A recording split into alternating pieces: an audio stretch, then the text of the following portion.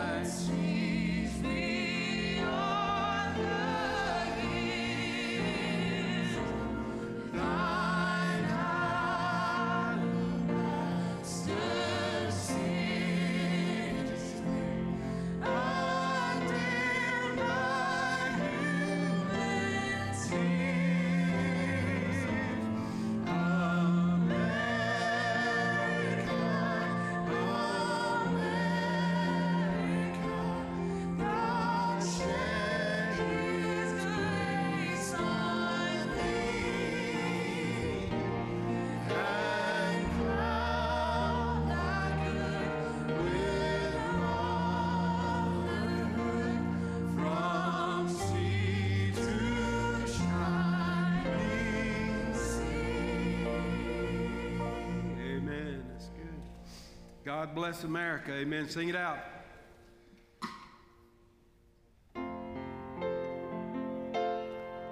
God bless America. Sing it out.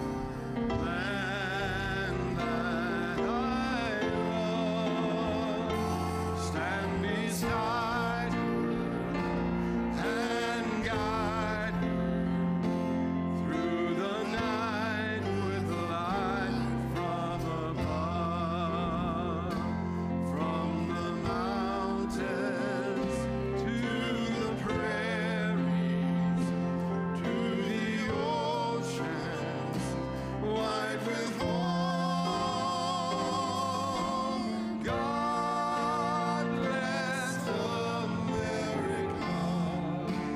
my home sweet home.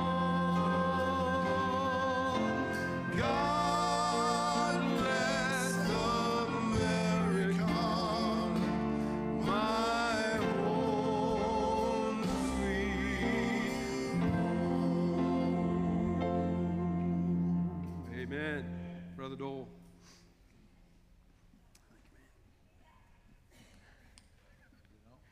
Yeah. Let's pray together. Father, I stand here this morning thankful that I do live in this country. And I know that you have blessed us over the centuries, Lord, and you've just brought us through most everything that has attacked us. And Lord, I thank you that you're going to see us through what's going on in our country right now. I feel like our country is under attack by people who want to destroy the fabric of our country. And God, I just pray that we'll stand strong ourselves and listen to the pleas of the people who are pleading with us to be strong against those that would go against us. And Father, I feel like sometimes our faith is under an assault also, sometimes within our own midst. And God, you're just going to have to deliver us from that. Father, it's going to be our faith that carries us through this. And Lord, I just thank you that you're going to be the one who carries the banner out front. And Lord, I pray we'll be willing followers, that we'll keep our faith strong, and that, Lord, in the midst of all this, let there be an awakening. Let there be a revival of our country. And many, many, many people will be saved, because I know that's what's on your heart this morning, Lord. You want your children to come to you and present themselves.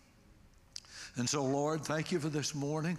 Thank you for our ability to be back in here and worship again. And Lord, I just pray for my pastor this morning as he speaks the word of God to us, that you'll grip his heart and his soul and his mind, that he'll say what we need to hear this morning from you.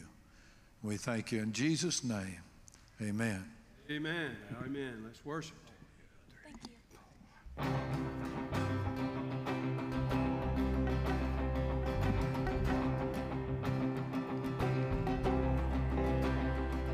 I raise a hallelujah in the presence of my enemies. I raise a hallelujah louder than the unbelief.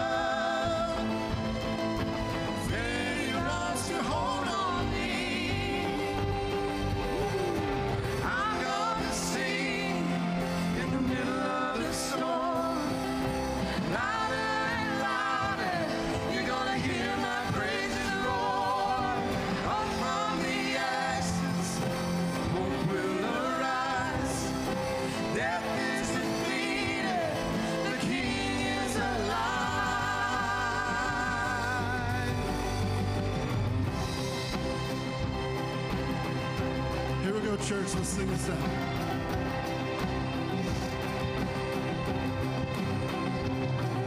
Sing a little louder. Sing a little louder. Sing a little louder. Sing a little louder. Sing a little louder. Sing a little louder. Oh, sing a little louder. I can't hear you, church. Sing a little louder. In the presence of my enemies. Sing a little louder. Louder than the unbelief. Sing a little louder. My weapon is a melody. Sing a little louder. Oh, heaven wants to fight for me. Sing a little louder. In the presence of my enemies. Sing a little louder. Oh, louder than the unbelief. Sing a little louder. My weapon is a melody. Sing a little louder. Oh, heaven wants to fight for me. I'm gonna sing in the middle of the storm. Louder and louder, you're gonna hear my praises roar. Up from the ashes, hope will arise. Death is defeated, the King is alive. I'm gonna sing in the middle of the storm. Louder and louder, you're gonna hear my praises roar.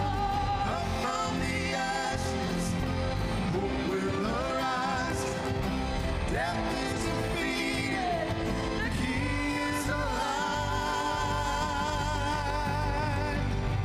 I'll raise a hallelujah.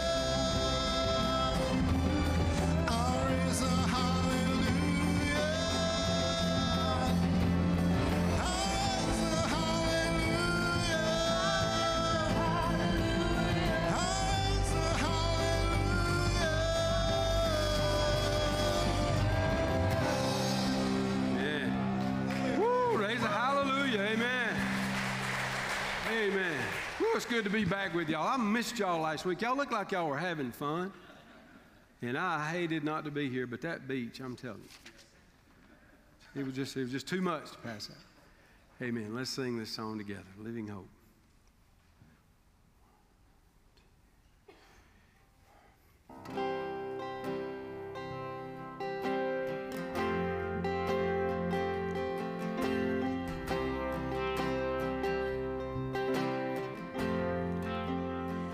How great the chasm Good. that lay between us. How high the mountain I could not climb. In desperation, I turned to heaven and spoke your name into the night. Then through the darkness, your loving kindness tore through the shadows of my soul. The work is finished, the end is written. Jesus Christ, my living hope. Who could imagine so great a mercy? What heart could fathom such boundless grace? The God of ages stepped down from glory to wear my sin and bear my shame. The cross has spoken, I am forgiven. The King of Kings calls me his own. Beautiful Savior, I'm yours forever. Jesus Christ, my living hope. Hallelujah, praise the one who set me free. Hallelujah, death has lost its grip on me. You have broken every chain.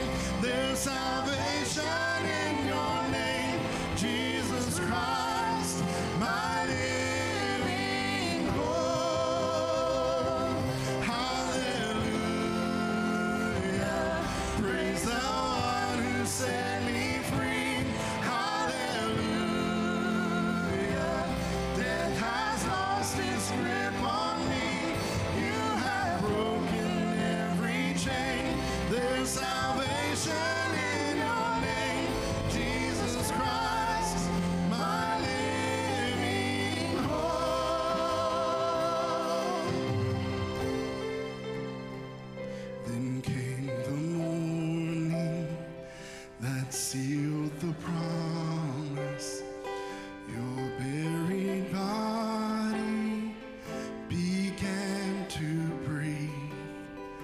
Out of the silence, the roaring lion declared the grave has no claim on me. Let's sing that verse again. Then came the morning that sealed the promise. Your buried body began to breathe. Out of the silence, the roaring lion declared the grave has no claim on me. Jesus, yours is the victory.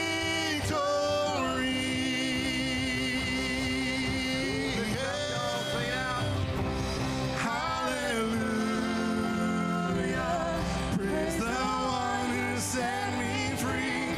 Hallelujah, death has lost its grip on me. You have broken every chain. There's salvation in your name, Jesus Christ, my living hope. Hallelujah,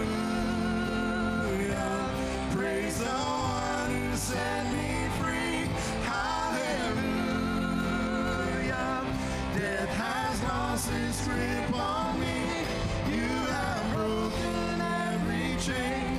There's salvation in your name, Jesus Christ, my living hope. Jesus Christ, my living hope. Oh God, you are my living hope. Amen. Do you believe that? Say amen. Amen. Amen.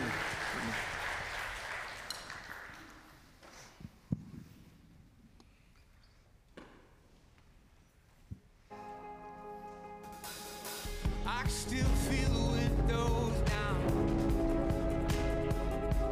Listening to Jimmy Eat World riding 3 wide on Blake's bench seat. Yeah. My God, it's been 10 years now. I would have his back tomorrow, and he'd still fight anyone.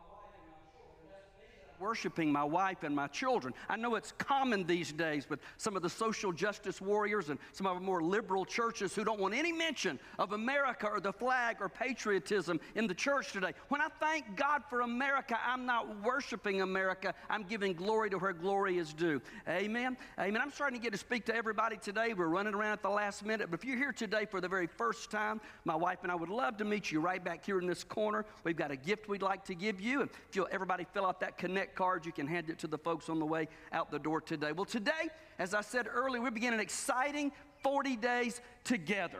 40 days of passionate worship.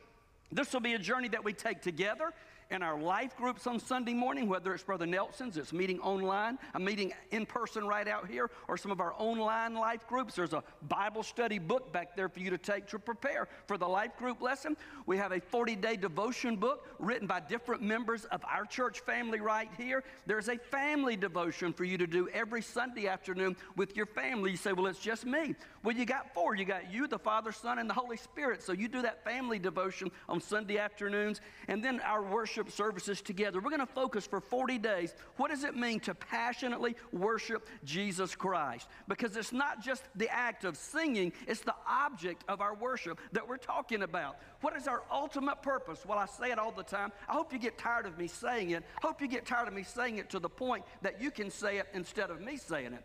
At Airline Baptist Church, we exist to connect people with God and with one another, to grow together in our walk with the Lord, that's discipleship, to serve God by serving others, that's ministry, and our ultimate purpose is to honor God with our lives. When we say that, we're talking about worship. I'm so thankful for my friend Dr. Jim Perdue and Minister of Education Matthew Gibbs, who kind of laid out this format for us. Our life group curriculum, in fact, was written by my friend Matthew Gibbs as we do this 40 days. Now, I know for many of us, when you think about worship, the first thing you think about is music. Well, music is a huge part of our worship. We ought to just get so carried away in worshiping Him. I confess to you something. Do enough of those. I just tell you what I did. The bracelets since he is sick, and I was just worshiping. I was just singing an old hymn in my car, and I got off on the wrong exit. I started going south instead of north back to the church, but I was just carried away in worship. My focus was on Him. That's what worship is. Some of you know the story back in the 1990s at a church in Watford, England, Matt Redman's church. They realized their people were just apathetic and indifferent and going through the motions, and it didn't appear to be any genuine worship. So they did something pretty radical. They pulled the sound system, they pulled the instruments, they pulled everything, and it was just the voices lifted to holy God to help them realize it's not about lights and sound and smoke and mirrors and all those things. It's the object of our worship. And their pastor said, when you come on Sundays, what are you bringing as your offering to God? And you know, one of the lines in that song says, I'll bring you more than a song. Now, worship, singing is a huge part of it. Listen, it's no mistake, I don't think, this is just my opinion, you can take it for whatever that's worth. No mistake that some of our more liberal states in America have said, well, we don't like it, but the Supreme Court says you can go to church, but you can't sing praise to God when you go to church. I don't know about you, but I got a problem with it. I don't know about you, but I'm thankful that we have a governor in our state who recognizes our right to worship and our need to worship each other. So it's more than just music. In John chapter 4 and verse 24, we read, God is spirit, and those who worship Him must worship Him in spirit and in truth. So it's not just the song and the way that we feel in our spirit, but it's truth. It's worship based on the Word of God. Be careful about what you sing. Be careful about what you listen to. Be careful about what you put into your brain, because even some stuff that goes under the guise of a Southern gospel song or a modern contemporary chorus is nothing but garbage theologically. We must worship Him in spirit and in truth. So we begin this 40-day journey today defining, what is it anyway? If we're talking about worship, we're supposed to do this. What is it anyway? And I would submit to you that we can't worship Him together corporately the way that we ought to if we've not worshiped Him privately before we get here. 1 Corinthians chapter 6 today. We'll look at a couple of verses. 1 Corinthians chapter 6, verses 19 and 20. We stand as we give honor and reverence to the reading of God's Word. Writing to the church at Corinth in chapter 6 and verse 19, Paul says, don't you know that your body is a temple of the Holy Spirit who is in you, whom you have from God? You are not your own. You're not your own, for you were bought with a price. So glorify God with your body. Lord Jesus, I thank you that you designed us with the desire and the capacity to worship. I thank you that you put your Holy Spirit inside of us to stir us up to want to give you glory in all things, whether it's singing or reading your word or listening to your word or witnessing or sharing with somebody else. God, may we view everything that we do as an act of worship to you, and we'll give you glory for that. God, I pray somebody here today or somebody watching on the World Wide Web, they just don't get it. They've never made you the Lord and Savior of their life, so they don't really understand what we're talking about. God, I pray today be the day of their salvation. Lord, for the believer who's taken their eyes off of you, and quite frankly, they've started to worship other stuff, their friends, their family, their car, their job, whatever it is, Lord Jesus, I pray you would root that mess out today and turn our attention and our focus to you, because you alone are worthy. And we pray all these things in the name of your Son, Jesus, our Savior. Amen and amen. You may be seated. In the first 6 chapters of 1 Corinthians, Paul had been dealing with some pretty major problems and issues in the church there at Corinth. There was worldliness, there was division, there was sexual immorality in the church. There were even believers taking each other to court and suing one another. So when he gets to chapter 6, verses 19 and 20, he challenged them and us, because this is the Word of God written by inspiration of the Holy Spirit. He challenges us to view our lives in a completely different way. I don't come to church to worship. I ought to come to church already worshiping. Does that make sense? Every aspect of our life. What is the definition of worship? I think this is on your outline. If not, write it down anyway. Worship is our response to what we value the most. Worship is our response to what we value the most. If you value your family the most, that's what you worship. If you value your job the most, that's what you worship. If you value your college football team, you pray for your pastor. I'm kind of okay with delayed baseball. I don't give 2 hoots about NBA, but I'm going to need therapy if we don't have college football this fall. I'm just telling you. So do I worship that? Do I get more excited about college football than I do about Jesus? That's a problem. That becomes an act of worship if we do that. Write this down. It's on the back of your worship guide today. If you're watching on the World Wide Web, you can jot it down. It's on your screen. Worship is a lifestyle, number one. Worship is a lifestyle, not an event. It's a lifestyle of living for Jesus, bringing him honor, not an event. As I said, I don't come to church to worship. I come to church already worshiping, and it's the overflow of what God's been doing in my life all week long. Worship is a lifestyle, not an event. Well, you're listening good, so let's just move on to number 2. Write this down. Worship is about God's glory, not my preferences. Worship is about God's glory, not my preferences. In fact, I don't think God is concerned about the style of worship as he is the substance of our worship. Can I get a witness in the house? He's not as concerned about the style of our worship as he is the substance of our worship and the object of our worship. God can be glorified through an electric guitar, and can't Brent Wiley just tear that bad boy up? God can be worshiped through that. God can be worshiped in a robed choir. I'm not really into robes, but God can be worshiped with that. God can be worshiped with a pipe organ. God can be worshiped with blaring drums. The Bible says, let everything that hath breath praise the Lord. The Old Testament says, praise him even with the loud clanging cymbal. I like the fact that people have a hard time pegging who I am when it comes to my style.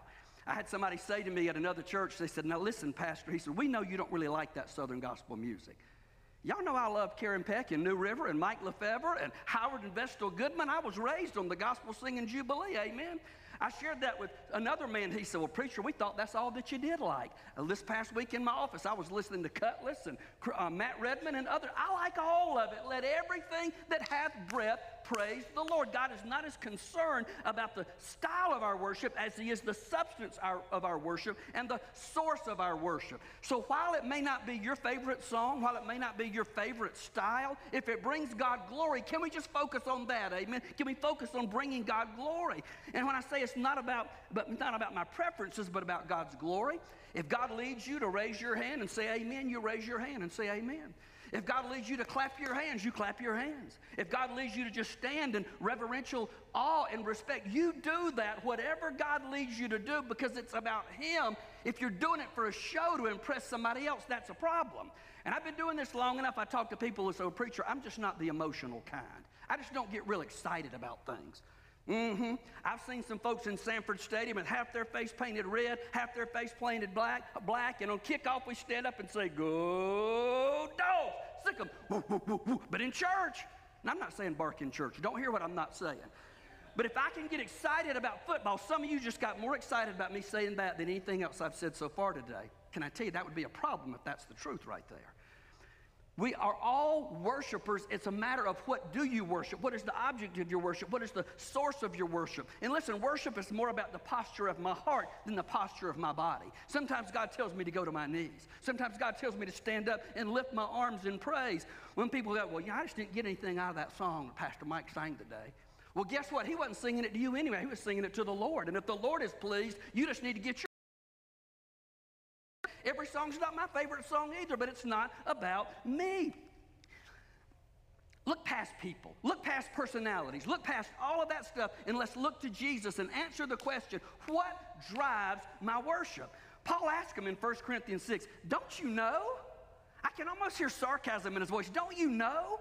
Don't you know it's not about you? Don't you know the motivation of worship comes from Jesus, the one who took over my life when I repented of my sins and made him my Lord and Savior?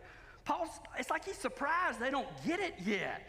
Like they should have been walking with the Lord long enough. They should have been beyond this. Don't you know that the greatness and glory of God ought to move you to worship him?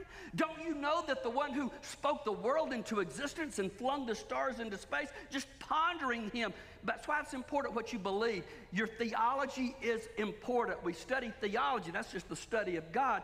So we know who he is and we respond appropriately. God is holy. God is mighty. God is altogether separate. God is loving. God is forgiving. God is merciful. All those things ought to move us and motivate us to the one who's worthy of all praise. Don't you know? That's why some of us worship, because we know.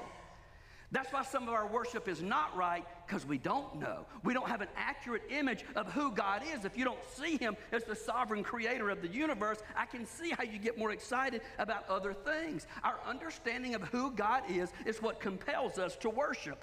How do I know God? How do I know theology? Is it by reading theology books? Nothing wrong with that. But you better start right here. This is the book, 66 divinely inspired love letters, true for all people, for all places, and for all times. 2 Timothy chapter 3 and verse 16 and 17 tell us that the Word of God is active. That's Hebrews 4:12. Living and active and sharper than any two-edged sword. 2 Timothy 3:16 and 17 says the Word will tell you what's right, what's not right, how to get right, and how to stay right. It's right here. I will never rightly worship the King of all kings if I'm not spending time in his book every day. When do you get to that point, preacher? Never. I'll never arrive. I'll never get to a point in my life when I stop studying Scripture. If you ever think you've arrived and you've got it all, you are headed for disaster at that point. Listen, if my God were small enough that I could explain away everything about him, my little pea brain, he wouldn't be big enough to be worshiped. It's the greatness of God. He's inexhaustible. Do we throw up our hands and give up? No, we spend time in his word every single day. Number 3, write this down. What fuels our worship? Worship is fueled by the one who lives inside of me. Worship is fueled by the one who lives inside of me. Not the style of music, not the worship leader, not the lighting in the building. Worship is fueled by the one who lives inside of me. Paul says, don't you know? The Holy Spirit who is in you. He reminds him, the Holy Spirit of God, if you're a child of God, at the moment of your salvation, when you said, I messed up, I'm a sinner in need of a Savior. Lord Jesus, I believe you lived a perfect life. I really believe you died on that old rugged cross for my sins. They laid him in a borrowed tomb, and 3 days later, he came back to life. Lord, forgive me. When you've done that, at the moment of your salvation, Scripture teaches, the Holy Spirit of God comes to live inside of you. The one who lives inside of you ought to fuel and motivate your worship. Don't you know your body's a temple of the Holy Spirit who is in you, whom you have from God? You're not your own, for you were bought. You were bought with a price. You were bought with a price. Our salvation has been paid for. Write that down. I don't have to be good enough. I don't have to come to church enough. I don't have to worship with my mouth enough. I can't give enough money. Our salvation has been paid for. Jesus paid it all. All to him I owe. My sin had left a crimson stain, but he washed it whiter than snow. On that cross, Jesus paid the penalty of all of my sins. Here's the way it's told in Colossians chapter 2 and verse 14. He erased the certificate of debt with its obligations that was against us and opposed to us, and has taken it away by nailing it to a cross. I was a slave to my sin. I was a slave to my evil desires, but Jesus died for me on that old rugged cross so I can sing as we just did that my chains are gone. I've been set free. You're not your own. You no longer belong to yourself. There's not a single area of your life that you can point to that Jesus doesn't say, that's mine. Well, you know, what I do when it's just me by myself, Jesus says, that's mine. The stuff that I watch on TV, I'm not hurting anybody. Jesus says, that's mine. The garbage music that we can put into our brain, it's not a big deal. Jesus says, that's mine. I've been bought with the price. Everything about me is determined by the relationship I have with Him. And as we grow in our relationship with Him, we realize the Spirit of God lives inside of us. We realize He purchased our salvation with His blood. There's no area of my life that I can look at and say, God, that part is off limits to you. It's worshiping Him with all of my heart, all of my soul, all of my strength, all of my mind. Write this down. Our life is His home. Our life is His home. The Holy Spirit who is in you. At the moment of your salvation, the Holy Spirit comes to reside inside you. Scripture teaches that our bodies are the temple of the Holy Spirit. So what I do with my body matters. If I don't take care of my body, and listen, I know some of you, at least me anyway, but the first 2 weeks of quarantine, I put on 8 pounds, just home eating all the time. You know, and the older we get, young people, take care of yourselves now while you can. The older we get, the more difficulties we have. I haven't been able to do push-ups for years. I'm going to have surgery on that hand soon. Maybe that'll change. Been trying to do some more crunches when we did our 31 days with our men's group early in the morning, start doing crunches, and I keep messing up my back and neck. Take care of yourself while you can, okay? Our body is the temple of the Holy Spirit. When this one stops, I don't get another one. When this one wears out, I don't get another one. So it is important for me to realize this isn't just my body. It's a big deal. It's the temple of the Holy Spirit. Jesus Christ is not physically present on this earth for people to see. He's spiritually everywhere. But people ought to see Jesus in me. The way that I live my life, the way that I control my body. It's important the substances you put in your body. You say, well, I'm not really hurting anybody. Well, the Bible talks about alcohol. It bites like a serpent. I think it's a big deal what you put into your body. Now, because we had COVID and we kind of got off track with our Untouchable series, some of you think you're off the hook because I didn't get to preach my message on alcohol. It's still on my desk, and I'll get to it one day. I hadn't forgot about that. Have you ever been to somebody's house and you can just tell they really don't want you there? Has that ever happened to you? You know, back in church, if you didn't go to visitation every Tuesday night at church, bless God. Told my youth workers, if you're too busy to go visit teenagers, bless God, you're too busy to be a youth worker. Things are different now. When the doorbell rings in my house, I'm just going to be honest. I think, oh no, is it Jehovah's Witness? What is it? You know, you got to get up and get dressed right and pick up stuff. But back in the day, we went visiting. Many times I've been in a home and I can just tell the Holy Spirit is not drawing this person. They don't even want me there. Do I make the Holy Spirit feel that way about my life? I want the Holy Spirit to be at home in my life. I want Him to feel like I recognize my body as the temple of the Holy Spirit. Why? Because you were bought with a price, He said. He ought to feel welcome in our home. The Spirit of God exists to bring Him glory. He lives inside of us, and He will move us to pure worship. You say, well, I just don't really get into singing praises. You better check your heart then. Because when the Spirit of God lives inside, you just can't help it. You've got to let that stuff out. And the Holy Spirit will guide you into all truth to understand the Word of God. And it's that truth that moves us to worship. The one who lives inside of me, the Holy Spirit fuels my worship. Write this down, number 4. My true worship is revealed in the way I live my life. My true worship is revealed in the way that I live my life. 1 Corinthians 6:20, so glorify God with your body. My worship is evidenced by my lifestyle choices. My worship is evidenced by what I do, not how loud I sing in church, how on key or off key I sing in church, the places I go and I take His Holy Spirit, the things I put into my body, whether it's food or substances or filthy media, stuff that ought not to be going in there. What I do reveals my worship.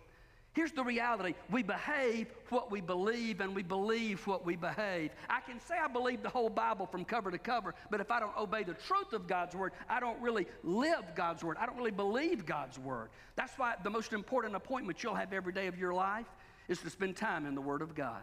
Some of you may not be doing that right now. We want to help you. That's why we've written this 40-day devotion guide. Some of you may have never had a devotion together with your children in your home. We've written a devotion to help you do that. I pray that over the next 40 days, some of you who maybe never pick up a Bible, I pray you will develop a habit in your life over these carry you for the rest of your life, because what's inside this book will move you and motivate you to worship. Not only what I read, I'm not just reading the Bible to check off a legalistic box in my life. I've done that before, have y'all? I mean, you know, you're supposed to have a quiet time, so have a quiet time. I'm not saying your heart has to be 100% right to have a quiet time. You know, if I don't feel like brushing my teeth, I still need to brush my teeth. If I don't feel like taking a shower, I still need to take a shower. If I don't feel good and I don't want to read the Word of God, I sure enough need to read the Word of God if I don't do anything else that day. You can say that you love Jesus, but if He's not a priority in your life, your actions show that's not really accurate. Because He says, glorify God in your body. It starts in the Word of God every day. So don't show up in church once a week on a Sunday to check off a legalistic box to make up for all Monday through Saturday. It doesn't work that way. Again, we come to church worshiping out of the overflow of what God's done in our lives to what we value the most. What do you value the most? When you realize that you're a sinner deserving to go to hell, we all are, Romans 3:23, we're all in that boat. When you realize that Jesus Christ, God's personal expression of Himself, who never sinned, not one time, considering that He had siblings, that makes that even more remarkable, that He never sinned not one time, qualifying Him to be the long-awaited and the long-promised Messiah. When you realize what He did for nobodies like me and people like you, that ought to just result in overflowing worship in my life. While I was an enemy of God, Jesus died for me. What does your worship reveal about the way you value the things of God? The French have a good proverb. Sometimes the French get it right. They say a good meal ought to begin with hunger. What does that mean? A good meal ought to begin with hunger. If you're not as hungry, you're not going to enjoy the meal. You know, when I knew recently for our anniversary I was going to take my wife to Poor Richard's, I wanted some snacks that afternoon, but I didn't eat them because I want to be able to enjoy our anniversary meal at Poor Richard's. A good meal begins with hunger. Good worship ought to begin with hunger. God, I want to know you more. God, I want to experience you more. God, I want to give you glory. Effective worship begins with a hunger for God. And what Paul's saying in these verses, it really touches every aspect of our life. It's intellectual. He says, do you not know? It's intellectual. It's spiritual. He says the Holy Spirit within you. It's spiritual, and it's also physical. He says glorify God with your body. So worship is about every aspect of my being, intellectually, spiritually, and physically. I will never be the person God's called me to be. I'll never be the man of God, the husband of God, or the pastor that God wants me to be if my life is not consumed with bringing Him glory. Look at your conclusion. Number one, write this down. Do you treasure God above all else? Do you treasure God above all else? I kind of said earlier, if the most excited you've been in church in a long time is when I just did the Go Dogs cheer, that's probably a sign that something's not quite right there. If you're more excited about that than what Pastor Mike just led us in doing. Now, if you're not saved, that's number two, write this down. Are you certain of your relationship with Christ? Are you certain of your relationship with Christ? Because if you're not, I get that you don't get it. I get that you don't understand. Now, I enjoyed music. I enjoyed that I had a granddaddy who raised me watching the Gospel Singing Jubilee, but I was lost. It was just emotional. It was something I did because I loved my papa and I wanted to make him happy. But not until I gave my life to Jesus did I really understand what worship is. Are you certain of your relationship with God? And here's something that has literally split churches in two. It's divided churches and made people get mad. It's hindered the worship of God. Number three, are you honestly more interested in your personal preferences or God's?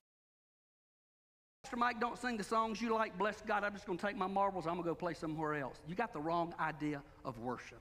Now, one of the awesome things about our worship pastor, he's something for everybody. He's very good at blending contemporary, traditional, all of that stuff. Are we more interested in our personal preferences or in God's glory? Number four, write this down. What do the actions of your life say about your worship? What do the actions of your life say about your worship? More than the songs we sing, the prayers we pray, the sermons we preach or listen to, the actions of my life, what does that say about worship and the glory of God? The last question is, will you join us in this 40-day journey? Will you commit for the next 40 days? Now listen, in the next 40 days, Lord willing, if they don't shut down Florida, I'll be away on vacation, but I'll have my devotion book. I'll be reading the same thing you're reading every day. One of those Sundays, Pastor Andrew, Lord willing, will be preaching, and we'll be worshiping from Panama City Beach, Florida, if they don't shut down the state. If they do, I'm going to need counseling for that too, probably because I love the beach, but I love Jesus more. Will you join with us in this 40-day journey of worship with our church family? There was an American historian by the name of Roger Babson who was visiting the president of Argentina in South America over 100 years ago.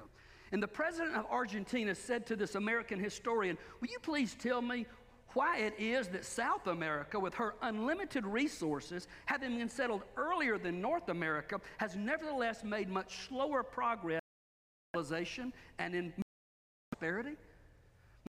Why does it seem that South America is not as North America? The historian kind of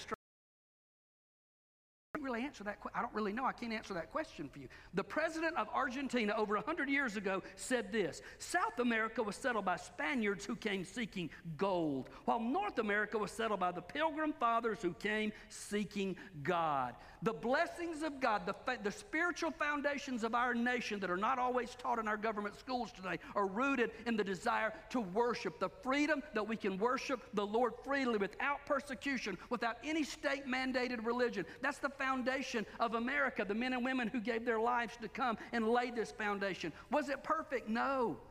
Listen, if we take away everything that's imperfect, I heard a CNN commentator, I believe somebody told me yesterday, they got half of it right. They said if you take away everything that's not perfect, all you've got left is Jesus and his mother. Well, they got it half right because Mary needed salvation too. The only one who never sinned is Jesus. If you take away everything, if you're looking for only perfect pastors, you ought to go ahead and fire me. You've heard enough of my story.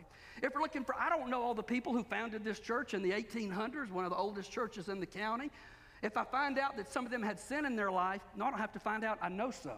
Because all have sinned and fallen short of the glory. So do we topple this church on this hill because there's sinful people here? If you just look around the building, I'm so pleased this many people are here, even with the spread of the virus. But everybody you're looking at is a sinner, especially your preacher that you're looking at right here. Do we tear it down because of that? No, we thank God for the spiritual foundation of our nation. We purpose in our heart that we're going to apply 2 Chronicles 7:14, where God said, if my people who are called by my name, Christians, will humble ourselves and pray and seek his face and turn from our wicked ways, God says, then I'll hear from heaven, I'll forgive their sins, and I'll heal their land.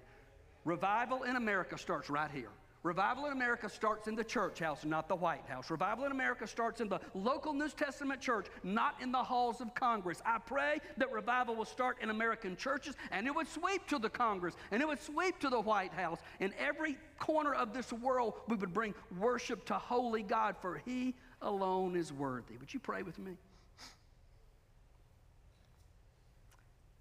Only you can answer questions like this in your heart. If you died 5 seconds ago, do you know beyond any doubt that you'd be in heaven? Not because you're a good person, not because you're a church member, but because Jesus Christ died on an old rugged cross for my sins and for your sins. And there's come a time in your life when you said, Lord Jesus, I can't do this on my own. I need you to forgive me. Forgive me for the mess I've made. God, I trust you to take control. That's what the word Lord means. He's in control. God, I want you to forgive me. I want you to be the Lord of my life. And the Bible says when that happens, you become a new creation. Old things have passed away. Behold, all things have become new. Have you ever done that before? If not, Scripture says today is the day of your salvation. I'm asked more frequently in the last couple of weeks than I've ever been asked in my whole life, preacher, do you think the end is near? You think God's going to be sending Jesus to rapture his church soon? I can't answer that question because the Bible says nobody knows. Not even the Son knows. Only the Father knows. But I can tell you this, we're closer now than we've ever been. As I look at the rampant sin and immorality in our world, and things that are wrong are celebrated and things that are right are mocked, I look at what God did when he judged Sodom and Gomorrah. Who are we to think that if God judged Sodom and Gomorrah, he's not one day going to judge America, who is found nowhere in Bible prophecy, no mention of the United States? Will we no longer be a nation? I don't know. Will we just be so irrelevant on the world scene? I don't know. But the one thing I do know is I'm safe and secure in the palm of the hand of my Heavenly Father, because I was sinking deep in sin, far from the peaceful shore, very deeply stained within, sinking to rise no more. But the master of the seas heard my despairing cry from the waters, lifted me. Now safe am I. No matter what's going on in the world today, when your heart is right with holy God, you can lay your head on your pillow at night in peace, knowing He's in control. If you're freaked out by the events of the world, either one of two things is true. Either you are not a believer, maybe you've had a false sense of security about your salvation, or maybe you're a believer that you've taken your eyes off Jesus. You've not worshiped Him from His Word. You started to worship other things deemed more important in your life than Jesus. That can make us get messed up in our thinking. If you fit in any of those categories, if you've never been saved, I invite you today just to pray where you are, whether it's in this building, in your living room, driving down the road in your car, listening to us. Say, Lord, I know I'm not perfect. I believe Jesus did live a perfect life. I believe He was crucified for my sins. I believe after they laid Him in that tomb, He came back to life 3 days later, just like the Bible says. And because of that, I ask you to forgive me. I ask you to save me. If you just prayed something like that, listen, don't you ever get tripped up on the words of a preacher. Again, salvation is more about the posture of your heart than repeating the words of a preacher. If you just genuinely said, Lord Jesus, I want you to save me, the angels in heaven are rejoicing. There's a party like you wouldn't even imagine, far greater than the 4th of July celebrations we had yesterday. The Bible says, let the redeemed of the Lord say so. It's important if you just prayed and asked the Lord to save you, to make that public. Don't be ashamed of Him. You say, preacher, some stuff in my life is just not right. And the Word of God has pricked my heart today and shown me, although I know I'm a Christian, my priorities are out of whack. And I need to make that right. 1 John 1:9 says, if we confess our sins, He's faithful and just to forgive and cleanse us of all unrighteousness. In just a moment, we'll have a time of invitation. Due to the restrictions of COVID and the pandemic, this is just a time for you to be private with the Lord Jesus. I won't come down and speak to you and risk giving you any germs, but if you want to come to this altar and pray privately, you do that. If you just want to pray in your seat, you do that. The song that Pastor Mike's about to lead us in, it's not just a formality in a service. It's an opportunity for you to examine your heart. It's an opportunity if you say, as far as I know, everything's all right between me and God. It's an opportunity for you to give Him some more praise and some more worship.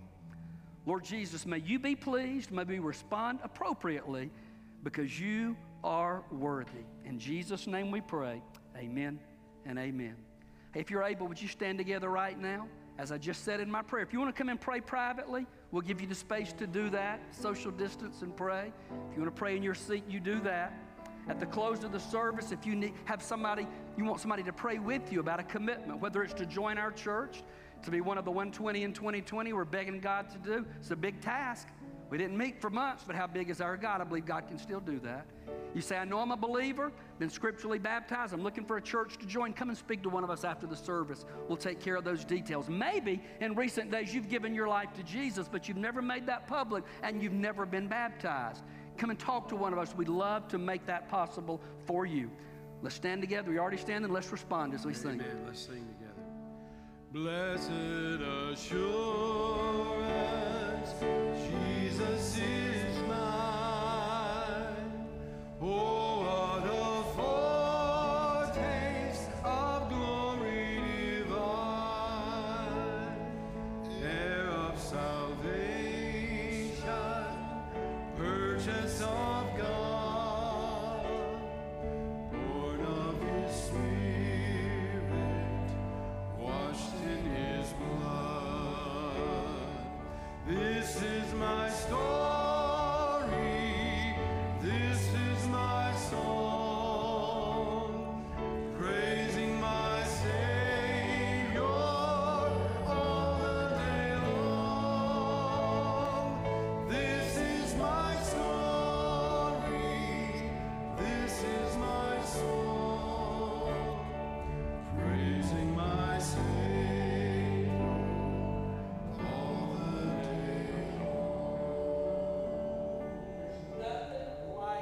blessed assurance that only comes from Jesus. We have a very special testimony that we want you to hear at this time. If you be seated for just a moment, one of our faithful deacons, Brother Joe Gabogola, is going to come and share with us, and he asked specifically that we sing that song. And I'm ready to hear, why did he specifically ask that we sing that song? Brother Joe, you come.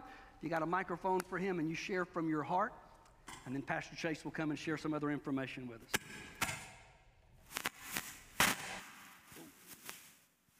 Is that something I did? Morning, church. Yeah, getting up.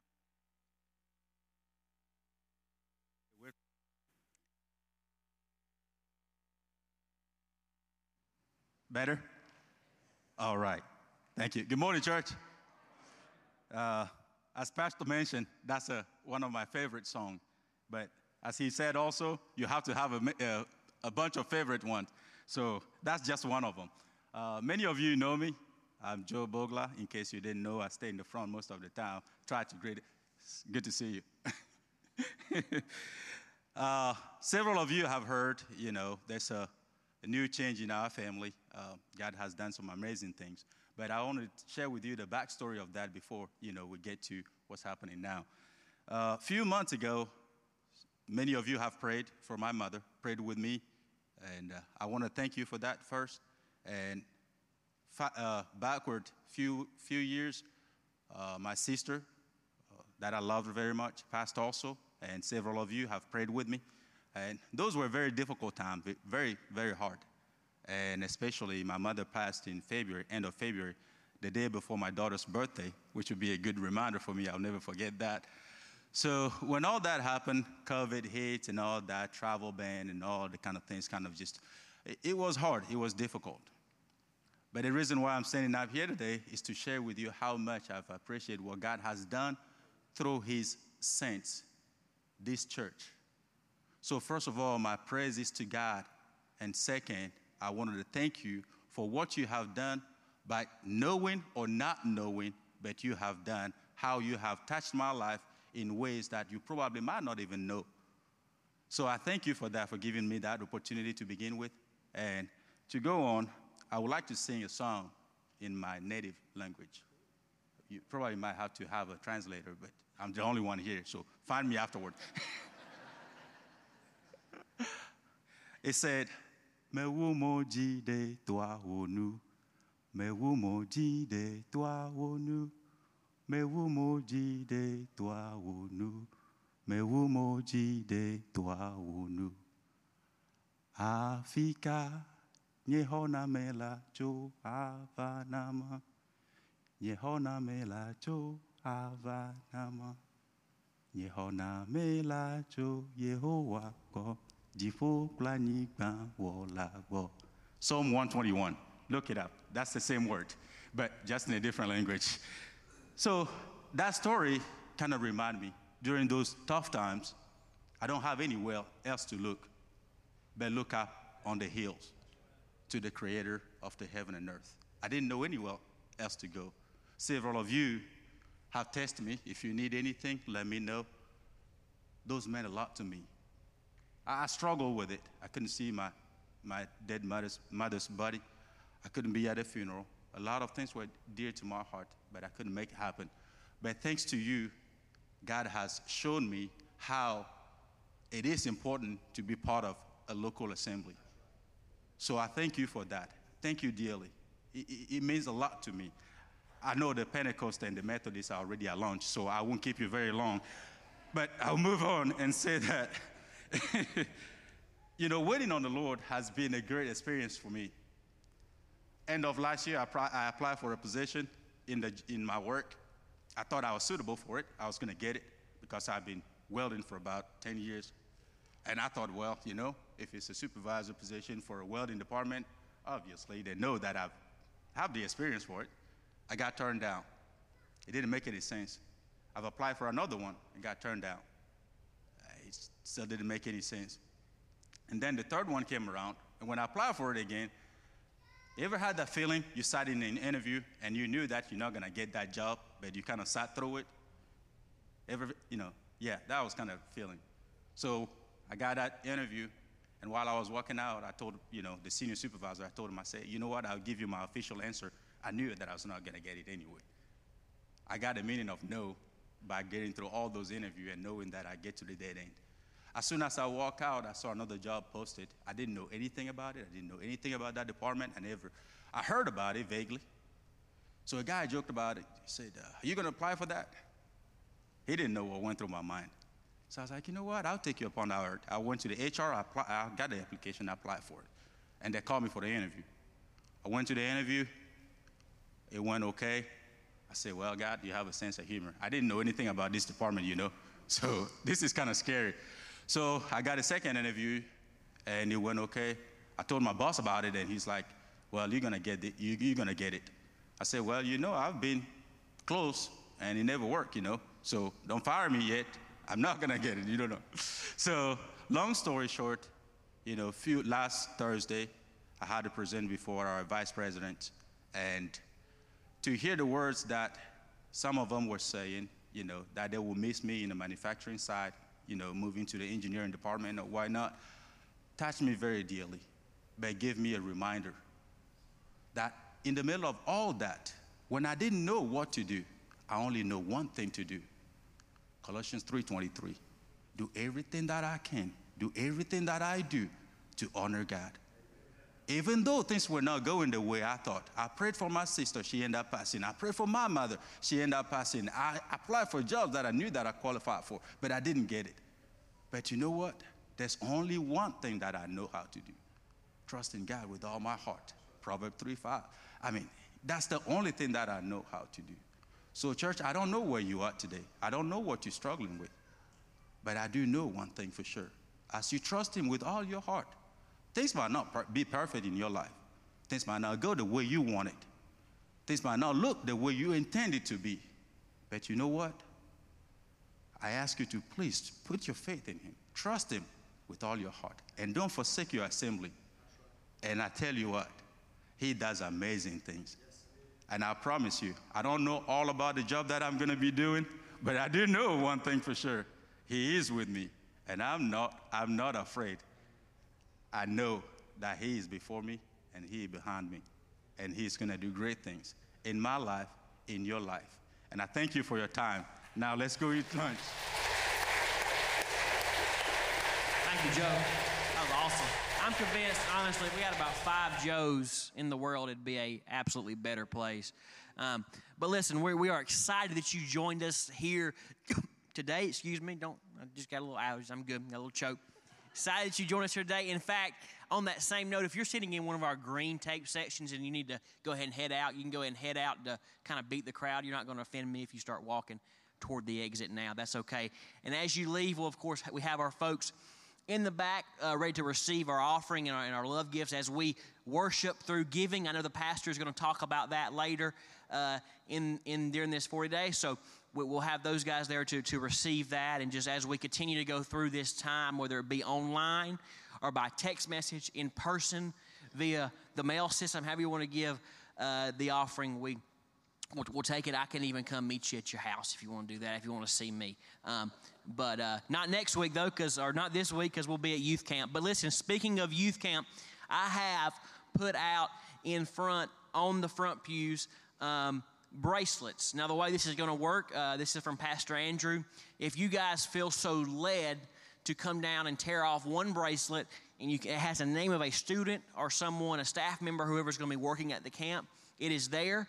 And you can just put it on your arm as a reminder to pray for that student throughout the week. It'll be there. You wear it throughout the week. You'll see their name, and you'll stop and pray for them. It's a great idea, I think. So you can get one that have been microband. We microband them this morning just out of caution, and that company's making a killing, I bet, right now. That stuff's powerful.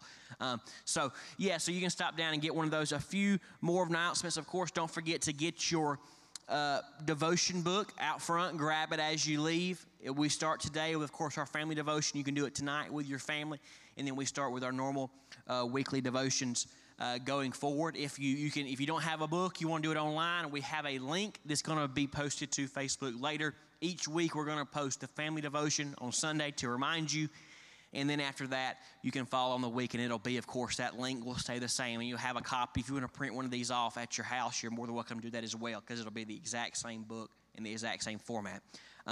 One more announcement, and I'm going to pray, and we'll leave. This is from Pastor Kevin.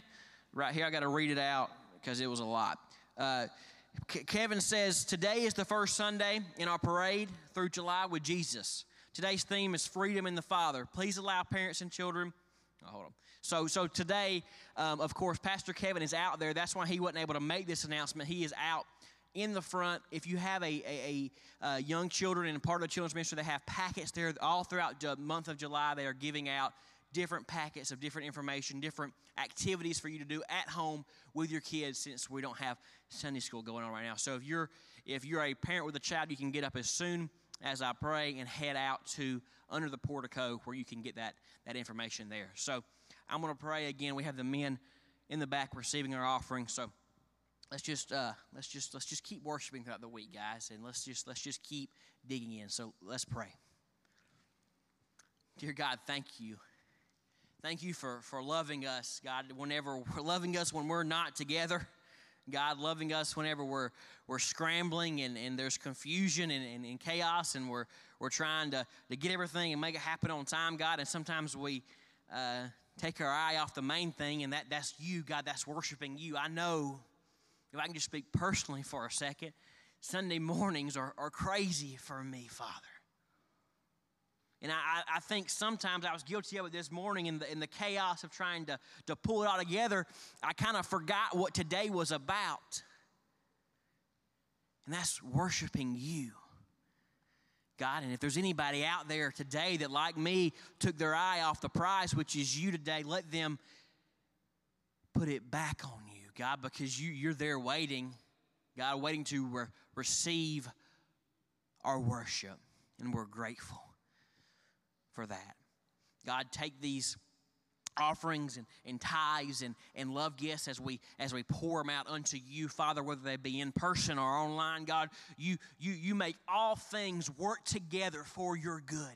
God, so take this, whatever it may be, and allow it to work together for your kingdom. God, let us experience worship as we give, and you will receive all the glory, honor, and power for it. God, be with our students as we embark upon youth camp. God, be with those of us who are heading down early here in a bit to set up for our students, God. So let us just have a truly remarkable, inspiring, worshipful, impactful time over the next week. It's in your name we pray. Amen. Amen. Listen, thank you all for being here. If you're a parent with a child, you can head out under the portico. If you're a first-time guest and want to meet with our pastor back there, we have a gift for you. Again, we're excited you're here. And then if you want to come talk to me or Pastor Mike, we'll be ready to receive you. All right, thank you.